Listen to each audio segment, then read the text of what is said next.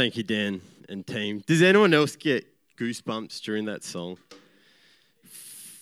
Where was I?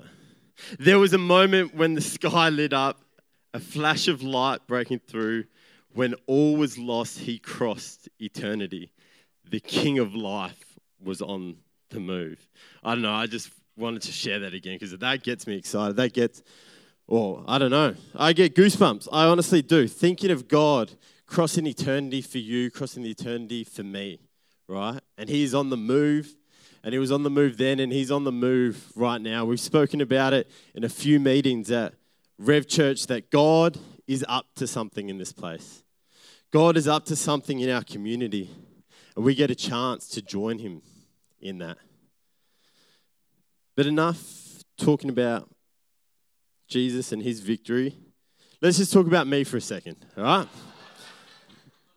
I'm sure many of you're looking up here, you're seeing me in my nice green linen pants, and you're thinking to yourself, that guy must be a bit of a rebel, eh? He's obviously pretty politically driven, kind of an activist. So if those are your thoughts, which I'm sure they are, you would not be surprised that in my younger days, as a teenager, I was involved in multiple protests. You know, walking the streets in large crowds with my friends, chanting, I don't know what we're chanting, hell no, we won't go, all that sort of stuff. Fight the power, all that being. But I do have to be honest about it. Yep, I'll be careful. Across these multiple protests, in fact, across all two of these protests that I was on, I'm not really sure what we were protesting, right? Both of these protests I was involved in was at the one and done camp of Insane back in Victoria. A few people were there with me. So you may remember these protests that we were a part of. Nah.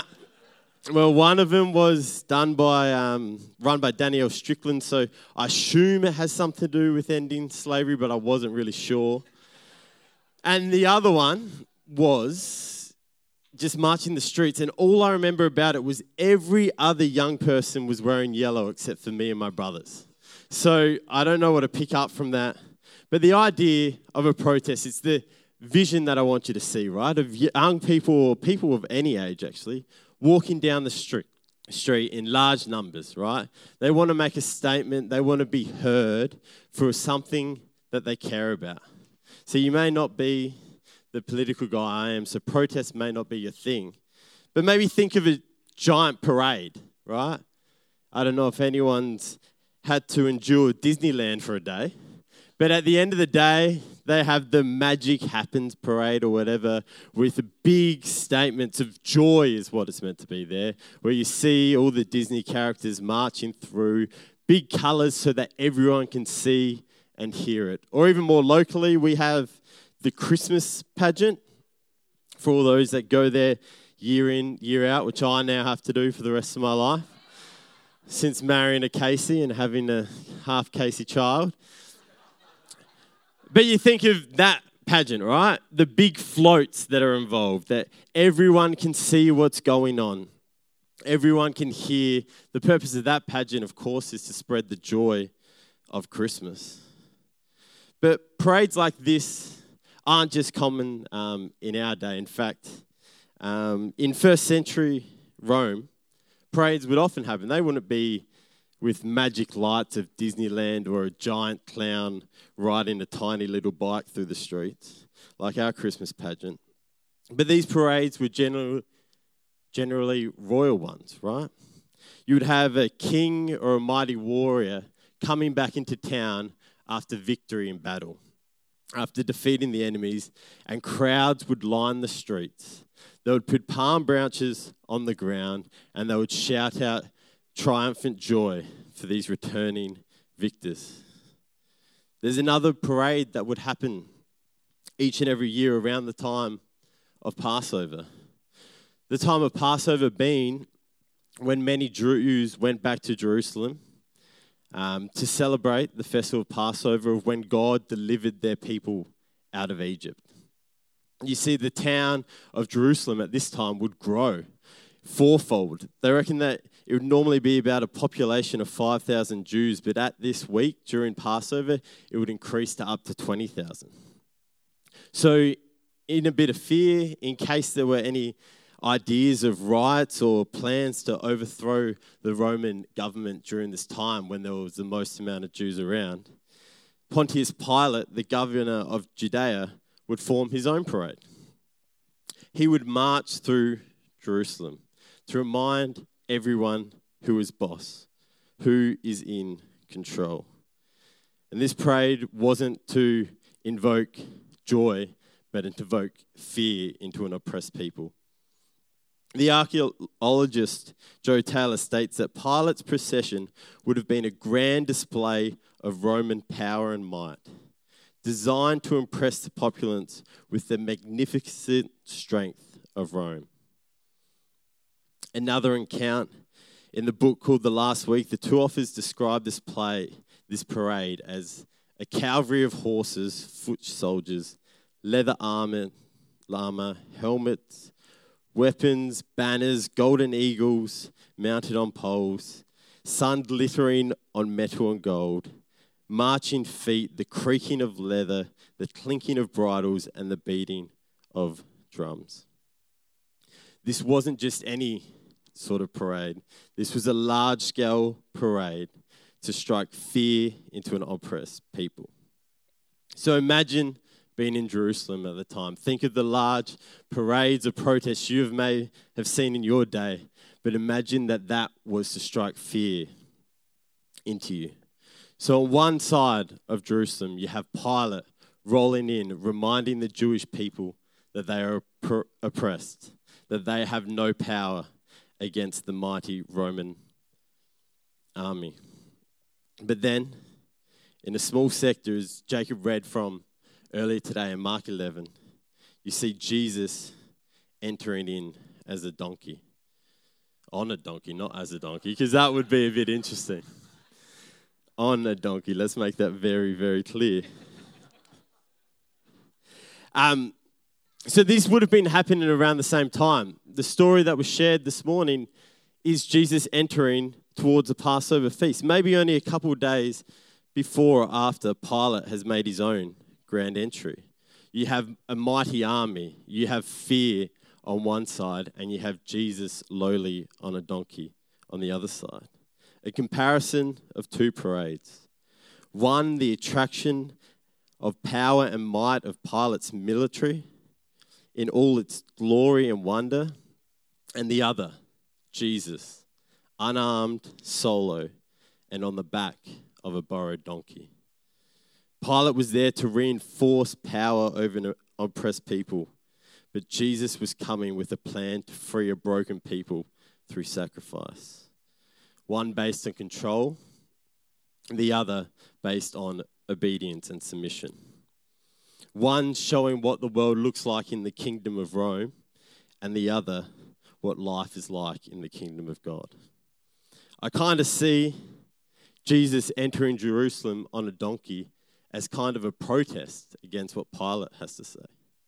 A protest against Roman authority, but more importantly, a protest on how to lead and how to be a true king.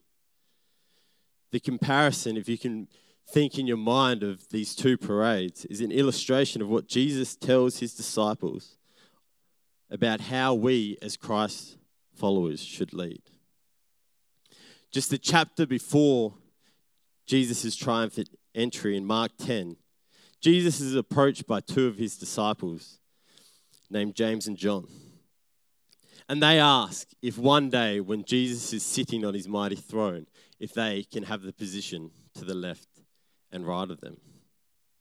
Now, I can only imagine when they ask this question, they imagine a throne like what Pilate's got to sit on. One that is an earthly throne in all its glory and majesty. Not on Jesus' throne, which is established starting with riding on a donkey on the way to the cross. But Jesus reminds the two disciples that his kingdom is not of this world. Therefore, it does not reflect the kingship of this world either. Jesus' response in Mark 10:42-45, he tells his disciples how we should lead. And Jesus called them to him and said to him, "You know that those who are considered rulers of the Gentiles lord it over them, and their great ones exercise authority over them. But it shall not be amongst you. But whoever would be great among you must be a servant, and whoever would be first among you must be a slave to all. For even the Son of Man came not to be served, but to serve and give his life as a ransom for many." Jesus wants to be clear. We don't follow Pilate's example or the world's example of authority. Instead, we are to humble ourselves to the downward position of servanthood to become great. I got to be honest with you, I read that passage early on in the week and I thought, that's not too hard to do, right? I can be a servant instead of ruling over people. But as I pondered further and further onto it, it dawned on me that this position of servanthood isn't just a once-off occasion. It's not just the choice between a flashy war horse or a humble, lowly donkey entrance. But it requires following Jesus all the way from Palm Sunday to the cross that he sacrifices his life on Good Friday. If we are to follow Jesus' example, we must center our lives around this cross. And that cross is all about giving up power, pouring out resources, and serving. And I just thought as we celebrate Palm Sunday, as we reflect on Christ's journey to the cross, it is a reminder for us as individuals, but also as a collective church, that if we really want to see Christ proclaimed, if we really want to see his name known, if we really want to see his kingdom come in the northern suburbs of Adelaide, we won't do this by gaining. We won't do this by gaining skill, gaining power, or gaining influence. But we must follow Christ's example and be willing to lose. Be willing to sacrifice what we have so God's will may be done first in our own lives and then in our city. And now, I know this is a little bit unusual and a bit uncomfortable as well, but in the middle of this message, I just want to spend a moment in prayer to reflect on that, right? Just a moment for us to practically spend some time asking God what this means in our lives. What we must lose or be willing to lose to become great in his kingdom. What we must sacrifice to the cross. Not just our sin, but a sacrifice of ourselves. Maybe it will be a sacrifice of our time, a sacrifice of our skills, maybe a continued sacrifice or self-denial of our finances. Maybe God is calling you to sacrifice that dream or goal that you've always had that does not fit the will of God. Maybe it's time that God's asking us to sacrifice our own agenda or even sacrifice our pride. Now, I know you just sat down, Dan, but do you want to play? So we just take a few moments now. As Dan plays, let's just sit in reflection. Let's ask God what he is asking of us this Holy Week, what he wants us to sacrifice. I'll just lead it in with a little prayer myself, and then let's just sit in reflection of this, what God wants us to take to the cross this Easter. Lord Jesus, we thank you that you first showed us the example of what it means to sacrifice, that you poured out, you emptied yourself of your mighty position and came to earth to be man, to enter Jerusalem lowly on a donkey, Lord. And we just ask in this time, reveal to us what you're asking for us to do, what you're asking us to give up so that we can serve your will. Lord, please speak to us in this moment.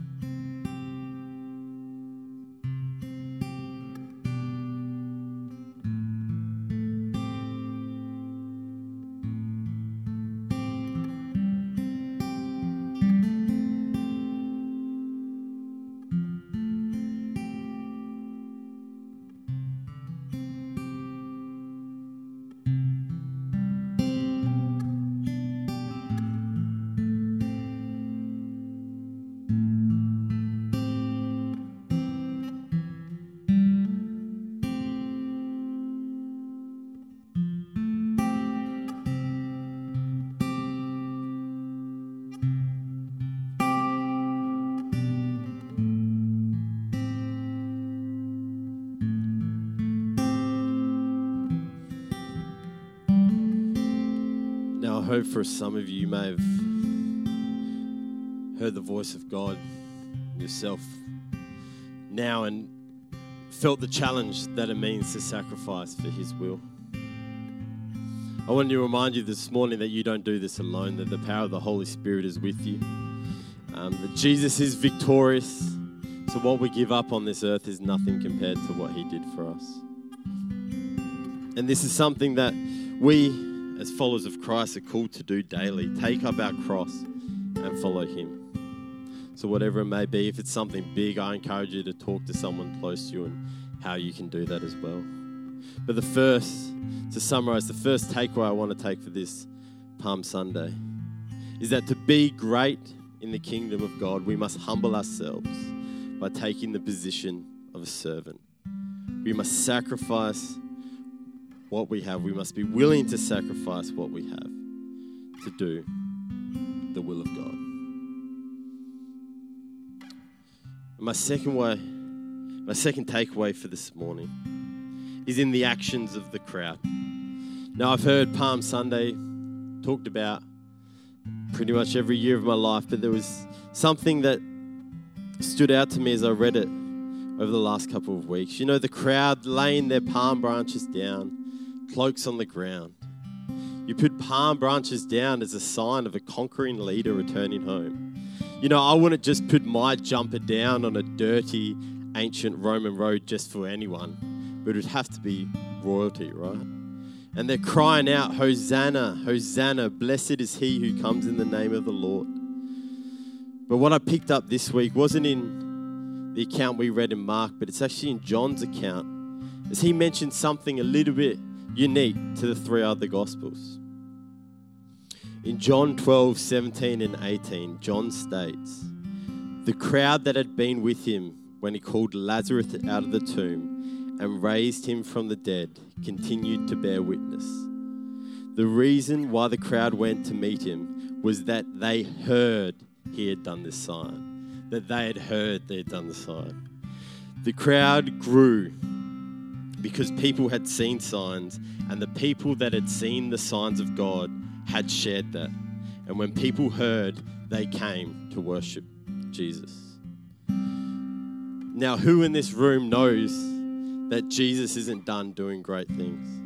He isn't done healing the sick, providing the needs of people, breaking down walls that seem impossible. We sing this morning that all our lives God has been faithful. All our lives He has been so good. We are witnesses to His greatness. We are witnesses to His goodness. But are we regularly testifying of these things? Are we regularly sharing these things so that others may join and worship? There's a psalm that I just can't get out of my head this year. As maybe as being a youth leader, it's just stuck with me differently. But Psalm 78, it's titled, Tell the Coming Generation. And the psalmist writes in this psalm, I will utter dark sayings of old, things that we have heard and known that our fathers have told us. We will not hide them from their children, but tell to the coming generation the glorious deeds of the Lord and His might and the wonders that He does. We're lucky enough here at Rev Church to have a window to see the coming generation. And I wonder how many of us are willing to or have had or will share the goodness of God to that coming generation so that they will know His goodness through our testimony. In prayer this morning, it was mentioned that even some people in this room need to be reminded of God's faithfulness and goodness. Even some people in this room has forgot, due to life getting hard sometimes, of God's goodness. And we can pray, God, reveal yourself to them so that they are reminded of your own goodness, so they're reminded of their faithfulness. But what about if we were willing each and every week to come to church and share how God has been good to us so that no one can leave this building without being reminded of God's goodness and His faithfulness? So I want to leave you with a bit of a challenge, a bit of homework for the week. It says in Peter's letter that we should always be prepared to give an answer to everyone who has asked you to give the reason for hope that you have. But he reminds us to do it with gentleness and respect. So the homework for the week, I want each and every one of us to find at least one person in our life that we can share our reason for hope, that we can share God's goodness in the hope that they may come worship him as well. It may be discreetly, by simply mention a time Jesus has been present in your life, or who knows, it may open up a whole opportunity to share the entire gospel in its fullness. Whatever it may be, let's be intentional. Let's just start with one person and see how it goes. One person this week, tell them how God has been good to you. Let us pray.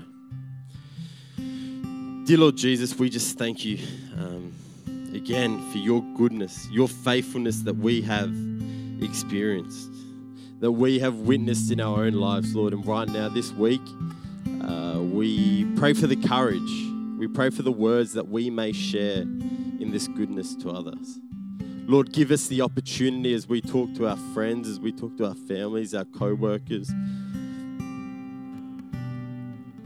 Give us opportunities for your name to come up, that we may remind people of your goodness, that we may share to them the first time who you are and what you have planned for their lives. Lord, we thank you for the cross. We thank you for the sacrifice that you made for us. In your great and holy name, amen.